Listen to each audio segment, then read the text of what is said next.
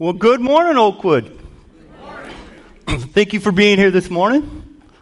I appreciate you all coming today. Can you look at someone around you and tell them thank you for being here? I'm going to let you guys in on a secret. Obviously, you guys don't know. Often when the pastor's away, not everyone shows up. So I appreciate you being here today because after all, I've already heard this message several times this week. So hopefully this time it'll go better than all those other times. So I appreciate you being here. And for those of you watching at home on the internet, I'd like to thank you for joining us. And if you guys don't mind, I got to give a shout out to all my friends out there, because I'm sure at least one of them signed on this morning. No, hopefully I have a good friend, Jimmy, who's watching this morning, and I appreciate him signing in if he's there this morning. And me and Jimmy, we go way back. You know, we go so far it's BC. Before BC, that's how long our relationship goes back. That's before either of us had Christ in our life. And what's really interesting is today when we're together, often our conversations are about God or about Jesus in our life and what He's doing. And that is so far from where we were before. And so I'm just grateful that I have that relationship with Him, and then hopefully He gets to sign in this morning. So God is good. And all the time. So the pastor's away. He's in Hawaii, and as Ben mentioned, he does like to text us, I think, at 1:30 in the morning. So hopefully you don't keep your phone near your bed or anything, otherwise you would have got that message this morning. And before the pastor was going to Hawaii, he likes to keep in touch with the elders. You know, so he sends us messages all the time, and you guys know he's been having all that back trouble. So he sends out a message to us, and he's wanting to get to Hawaii, and he's going to need some help. He's telling us, hey, I'm going to need you guys to step up. I'm going to try to get to Hawaii, and I'm really going to need you guys' help.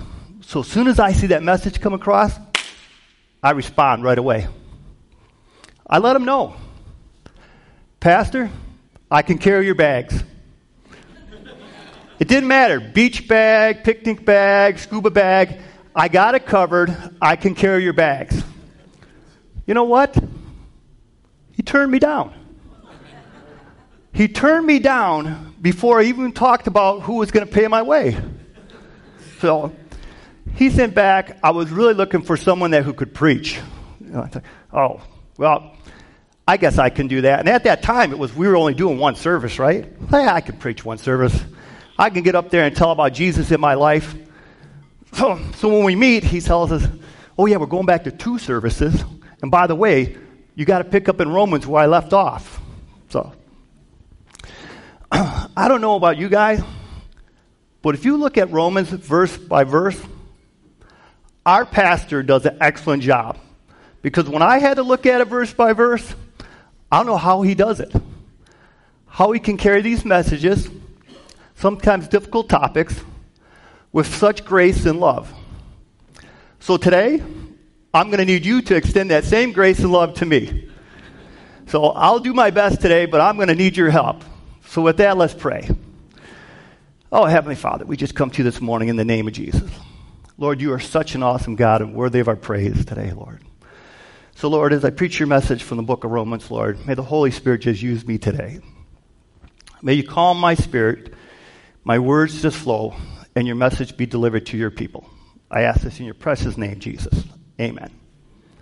For those of you who don't know me, my name is Bruce Paris, and I am one of the elders here, and I've been here for a long time. I've been here. They're giving me instructions already. I'm not exactly sure, but I think I know what it is. So I've been here for a long time.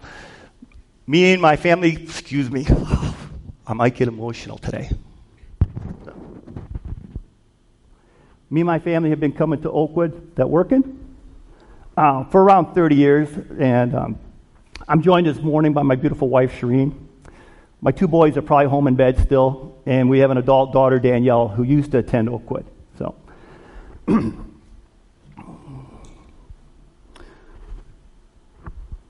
okay. Gospel urgency.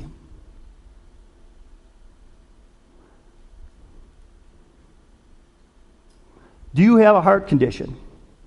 So when you look at Romans 2, 17 through 29, you can wrap it up pretty quickly, and we can all get out of here this morning.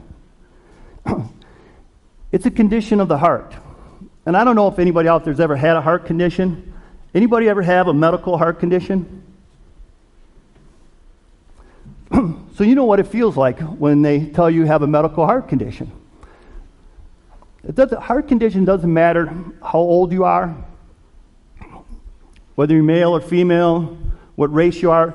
Anybody can have a heart condition. And the thing about it is, you can have a heart condition at any time. And you can have a heart condition without even knowing it. But on some of us, sometimes we know we have a heart condition, or sometimes we think we have a heart condition. So personally, I've been having some health issues over the last few months.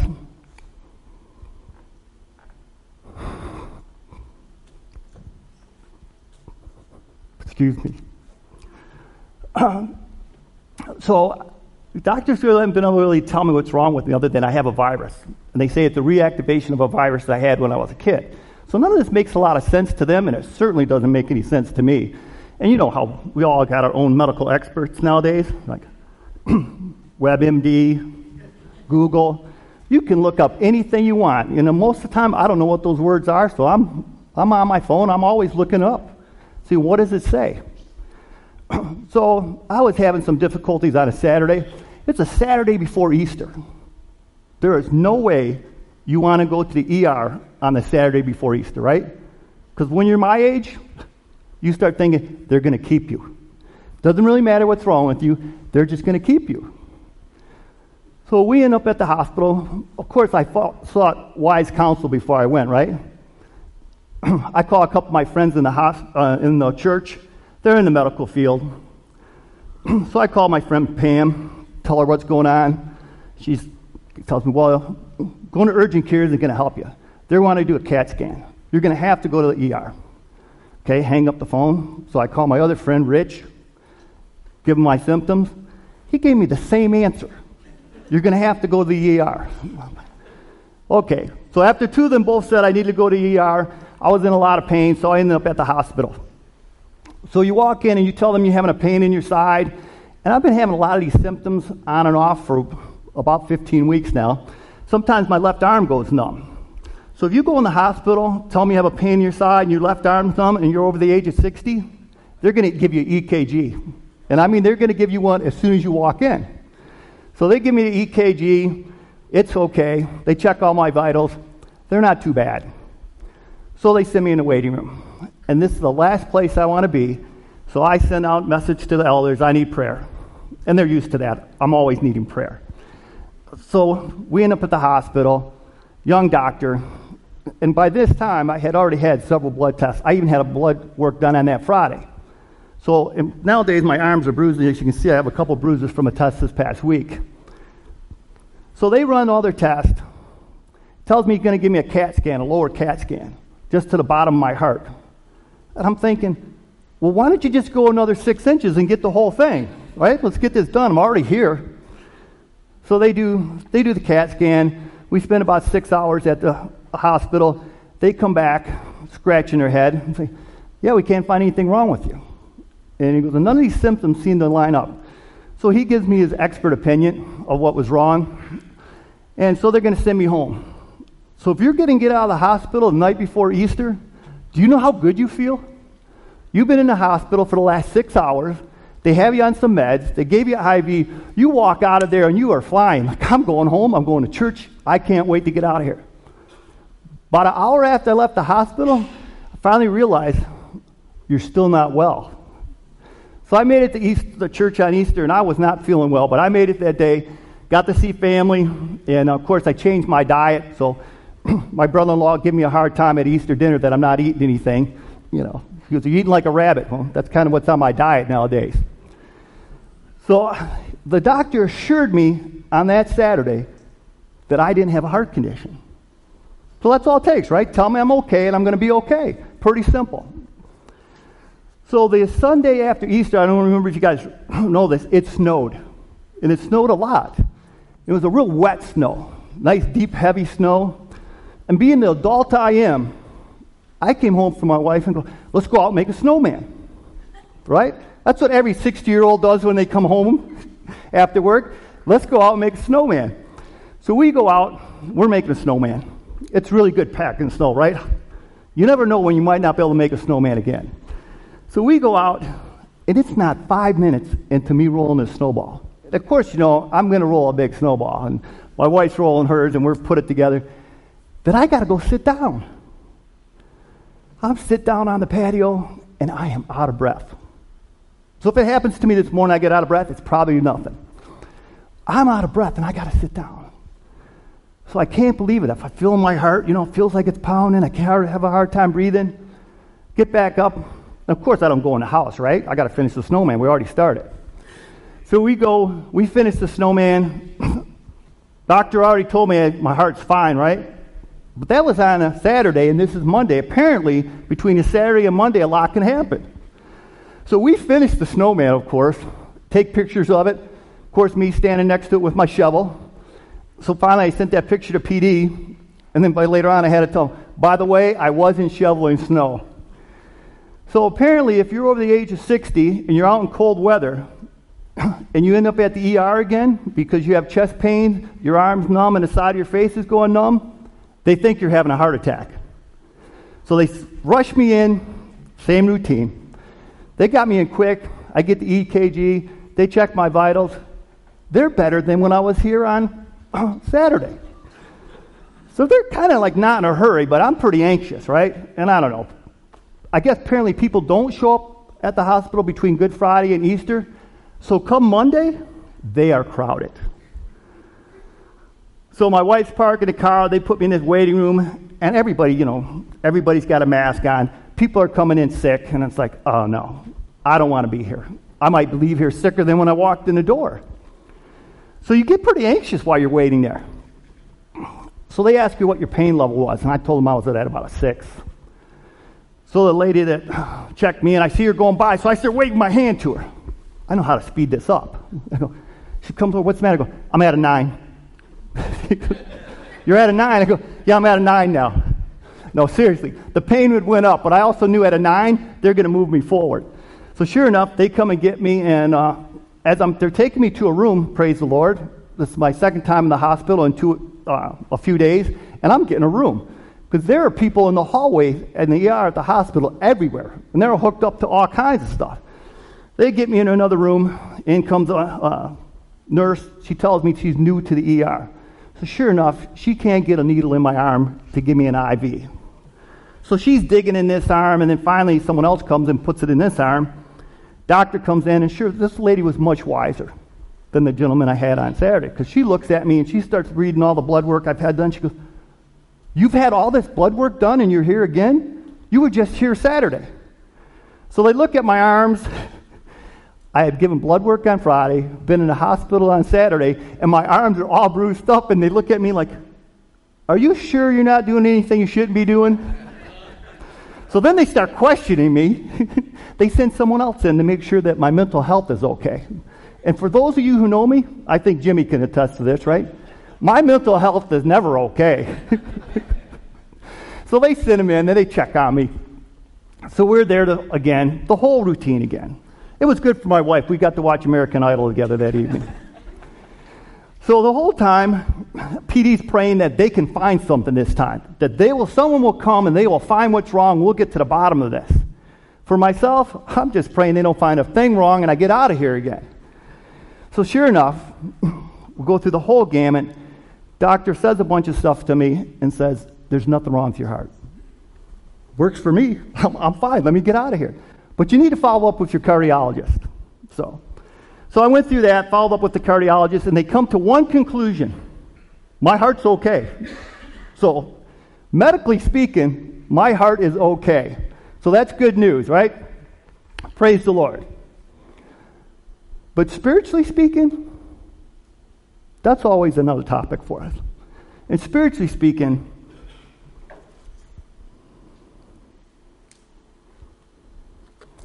what's the big idea today from Romans 2:17 through 29? Heart condition. Do you have a heart condition? What's the condition of your spiritual heart? And for me, it seems to fluctuate often, sometimes by how much stress I have, what I'm doing. But I know my spiritual heart condition is the same as my medical condition. I'm not in the place I was, but I'm not where I want to be. So medically speaking, I am nowhere where I was 15 weeks ago. Praise the Lord. But I am certainly not where I want to be. And spiritually, I'm not where I was where I walked in this church 30 years ago. 30 years ago, I couldn't get up here, and they wouldn't want me to. But today, I can. And that's through the grace of God. So, a spiritual heart condition, it doesn't matter what age you are. It doesn't matter if you're a Jew or a Gentile. It doesn't matter how long you've been coming to church. What's your spiritual heart condition? So today we're going to take a look at Romans 2:17 through 29. We'll try to do this verse by verse. But Paul repeats several times the same message he's trying to get across. Because apparently these Jews, they're a lot like myself. Just because you tell them the first time doesn't mean I hear you. And just because I heard you doesn't mean I get it. And just because I get it doesn't mean I want it. So as we look at these verses today, we'll see that sometimes we're very similar to the Jewish people of that time.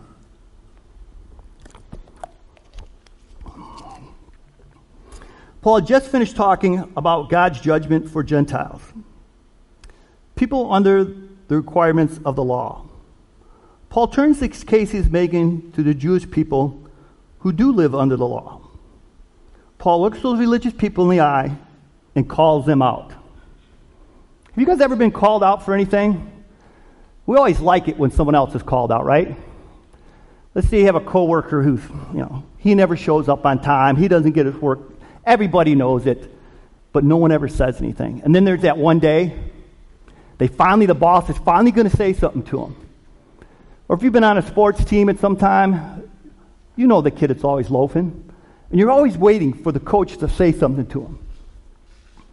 And we're always in the background cheer when we find out, right? We're like, finally, they're going to say something about him. And I'm sure growing up, your siblings, when the parents were going to yell at them, you're in the background cheering. Your sibling could see you. Mom and dad couldn't see you, right? But you're back there, yeah, give it to them. Well, this is sort of how the Jewish people had been.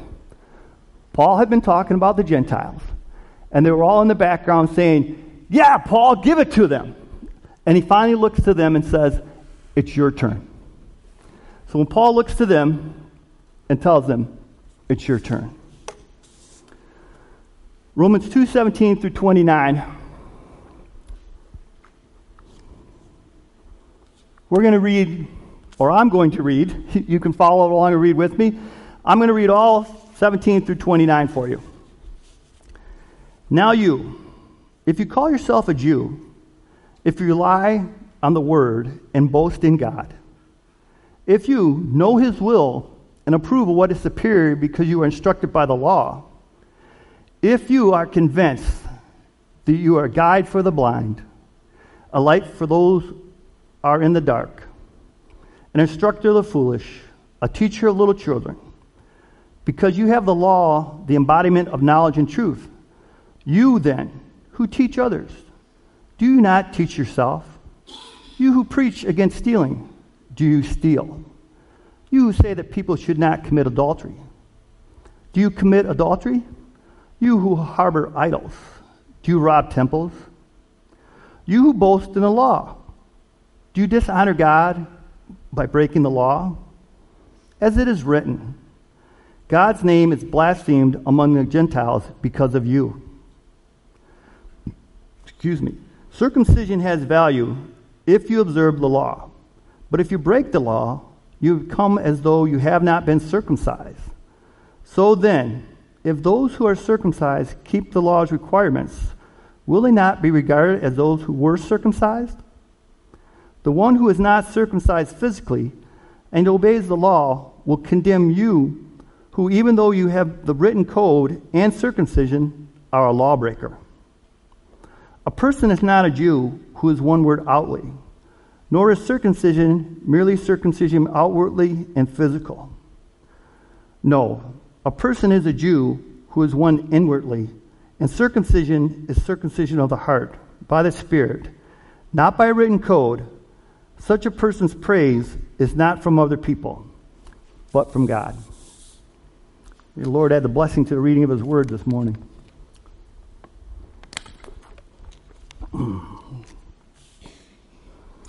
So in verse 17, it says, "Now you, if you call yourself a Jew and you rely on the law and boast in God."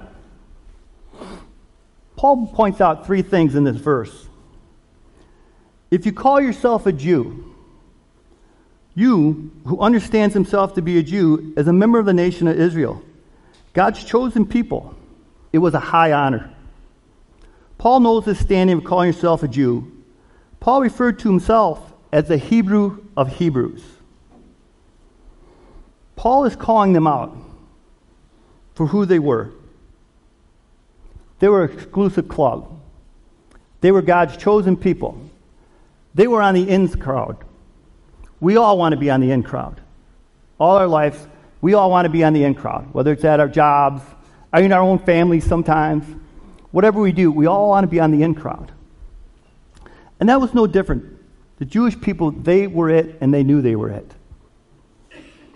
Paul goes on and says, if you rely on the law, Paul says, such a person may rely on the law. The law of Moses was a serious thing for Israel. It was also a gift, the revelation of God's standards for how to live on earth. The law was given to Israel and no other nation. And you boast in God? Paul says this person, a Jew who relies on the law, can also boast in God. Paul is not describing selfish bragging. The Jewish people could rightfully boast that the one true God was their God and they were His people. Their glory as a people was found in belonging to a glorious God. Many of the Jews at that time relied on the law and boasted in their relationship to Yahweh and claimed to know His will since they were instructed out of the law. The Jewish people had it all. They had favored status. They were God's people.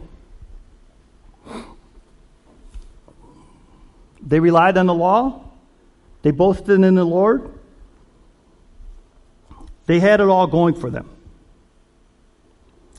In verse 18, Paul continues, if you know His will and approve of what is superior because of you're instructed by the law, Paul points out that they know God's will. Now he further defines his people he is talking to. These people do not simply rely on the law of Moses. They know God's will. They use His law as a standard by which to decide if anything is excellent. They do this because they have been so well taught from the law. Paul was building up the Jewish people for all their knowledge and understanding of the law. The larger point Paul is about to make is their misplaced confidence. These people have confidence that God will not judge their sins because of their identity. Because they identify with the law, their assurance is aimed in the wrong place. Paul uses this idea to show the Jewish people that they are guilty as the Gentiles. In verse 19, Paul continues down the same path of just calling them out for who they are, for what they believe in. If you are convinced that you are a guide for the blind and a light for those in the darkness. So the Jewish people were convinced that they were a guide for the blind and a light for the darkness.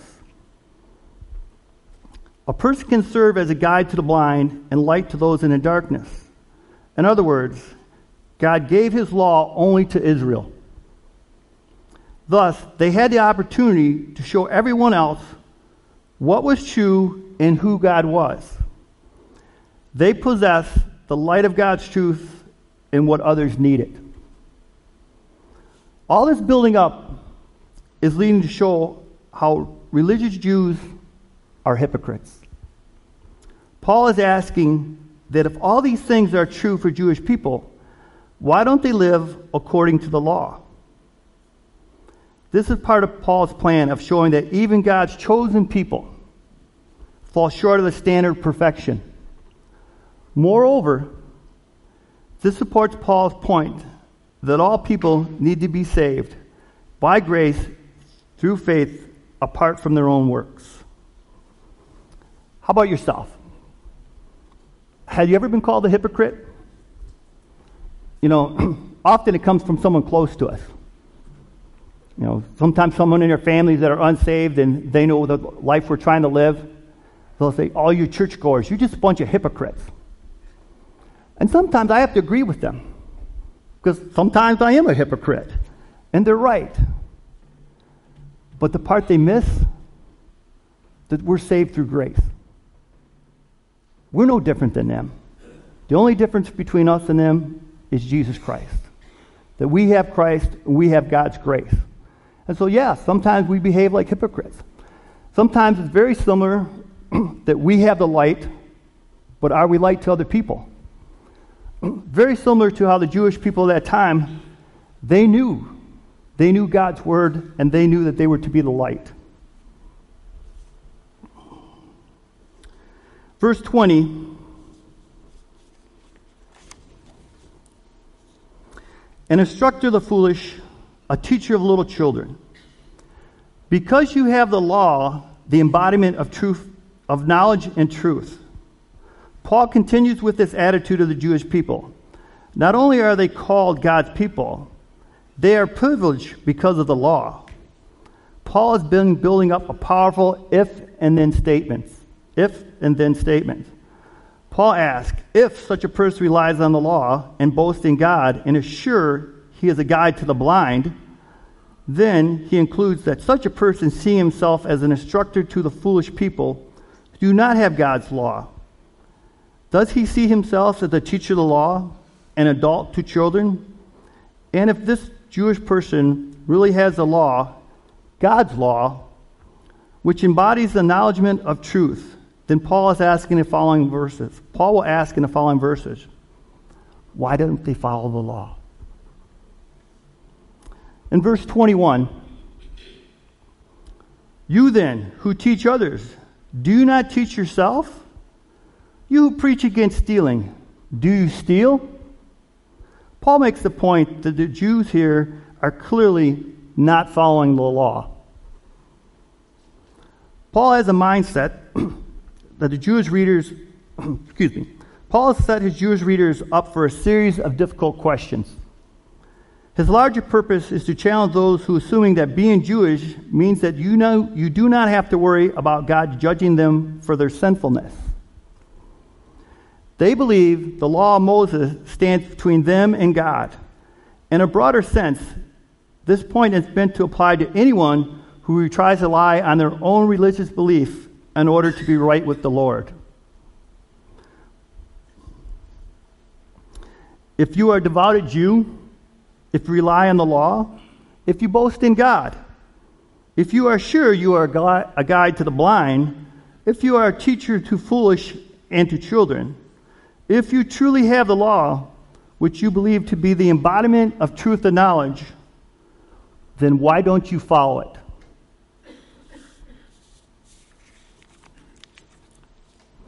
Paul's point is clear. Having the law is not enough. You must also keep it. This is a high standard. A high standard was set for God's people. They knew what the standard was. They knew they were called by God. They knew they had the law. They could boast that they had the law. They knew they were God's people, but they still made a choice. They made a choice of how they were going to live. And the interesting point is, they thought they were okay. Because they had all these things, they thought it was enough. They thought it was enough for their salvation that they had these things. But it wasn't. And Paul's going to point that out to them, that what they have isn't enough.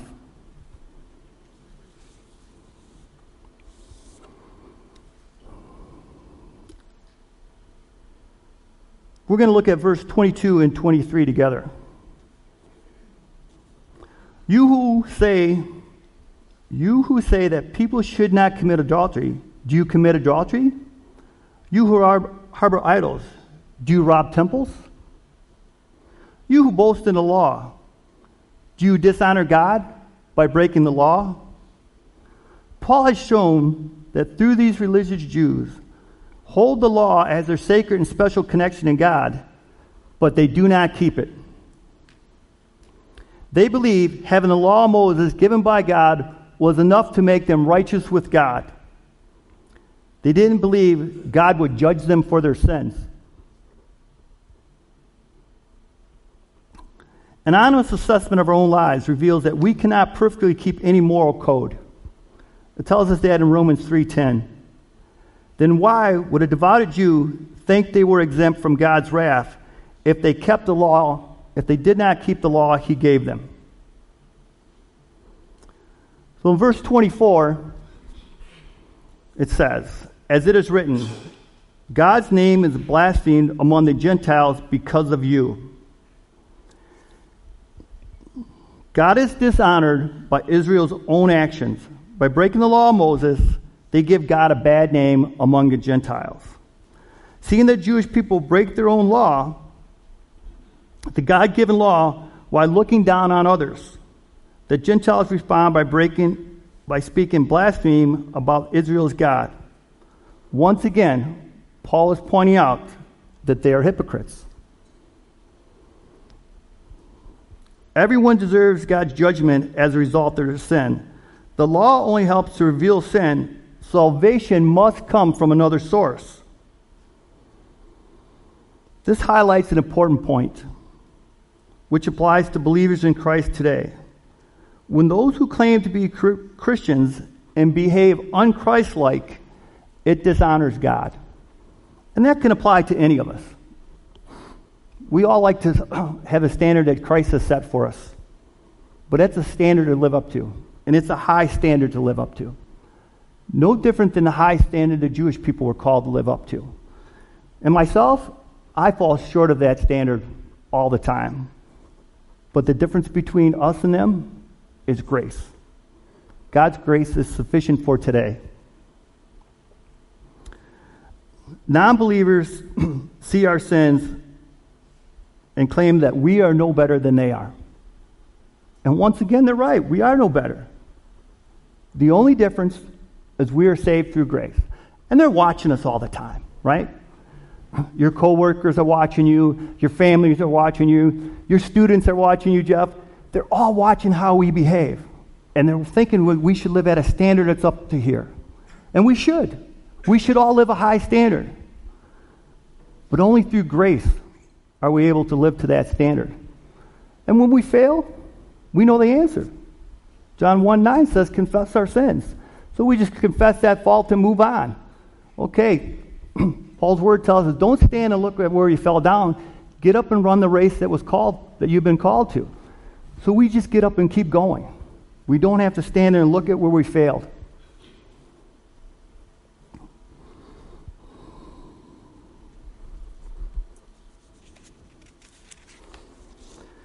Verse 25.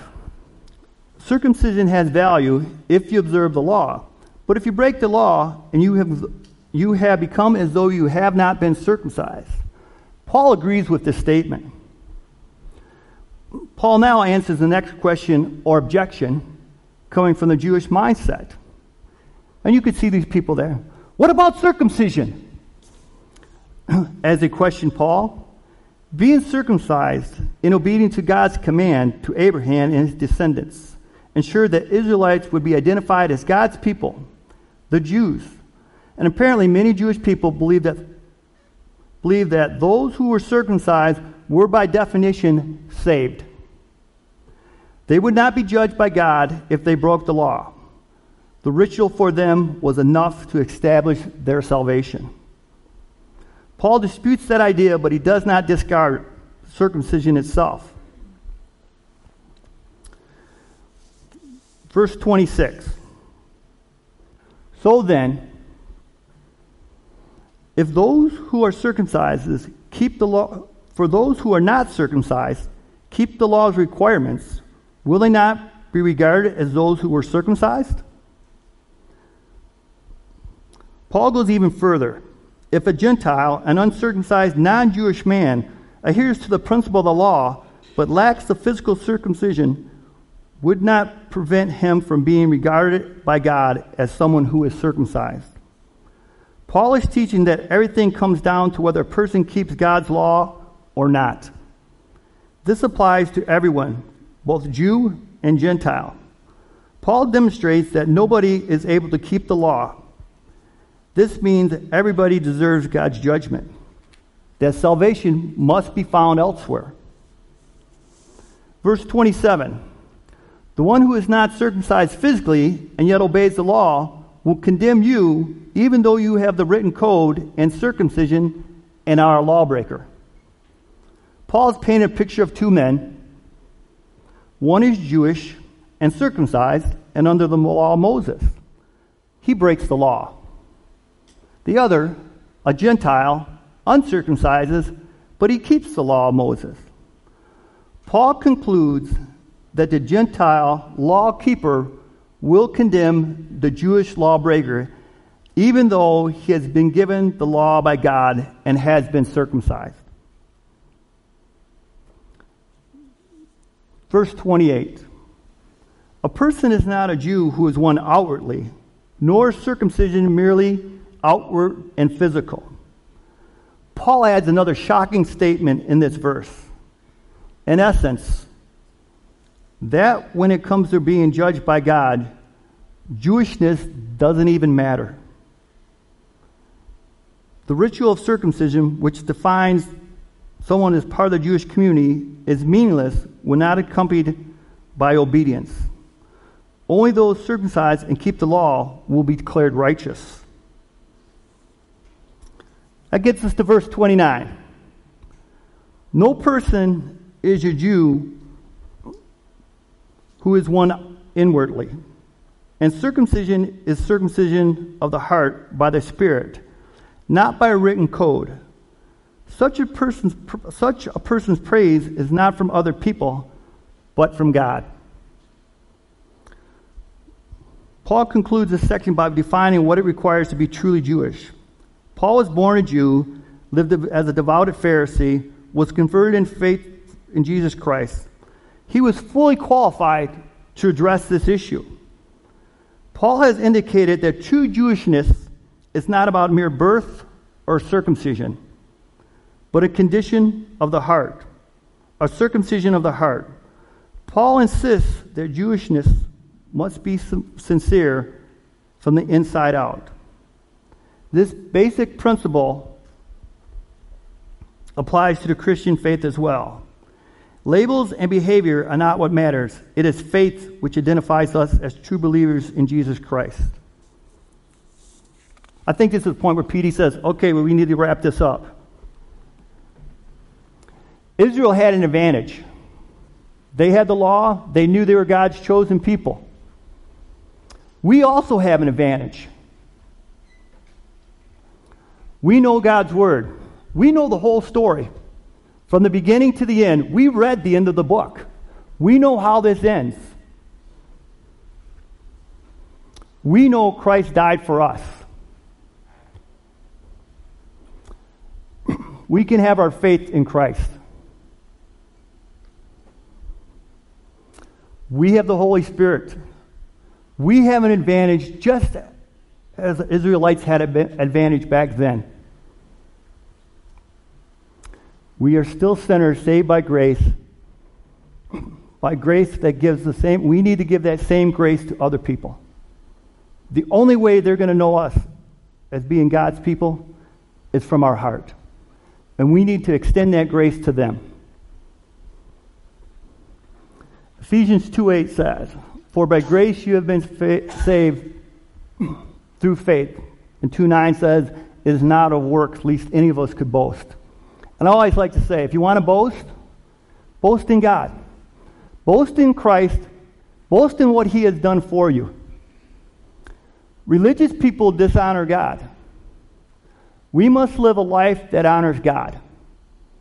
We must be seekers of God. We must be doers of the word. And we must be light to the world. If we're not light to the world, where are they going to see it? They are all looking to us to be light to the world. Ephesians 4:1 says, as a prisoner for the Lord, I urge you to live a life worthy of the calling you have received. It's a high standard. It's a high standard for us to live to the life of the calling we have received. Religious people have a heart condition. It's a matter of the heart. What is your heart condition? What is your spiritual heart condition? We must have a changed heart. We must have a heart that honors God. Ezekiel 36:26 says, I will give you a new heart. I will put a new spirit in you. I will remove from you your heart of stone and give you a heart of flesh. So this is a band. Please come up. So what's the conclusion? What's your spiritual heart condition? A circumcision of the heart is to have a relationship with Jesus Christ. A changed heart will lead to a changed lifestyle that honors and glorifies God. For us, is God changing your life? I'm sure He is. He's changing mine. He continues to change my life.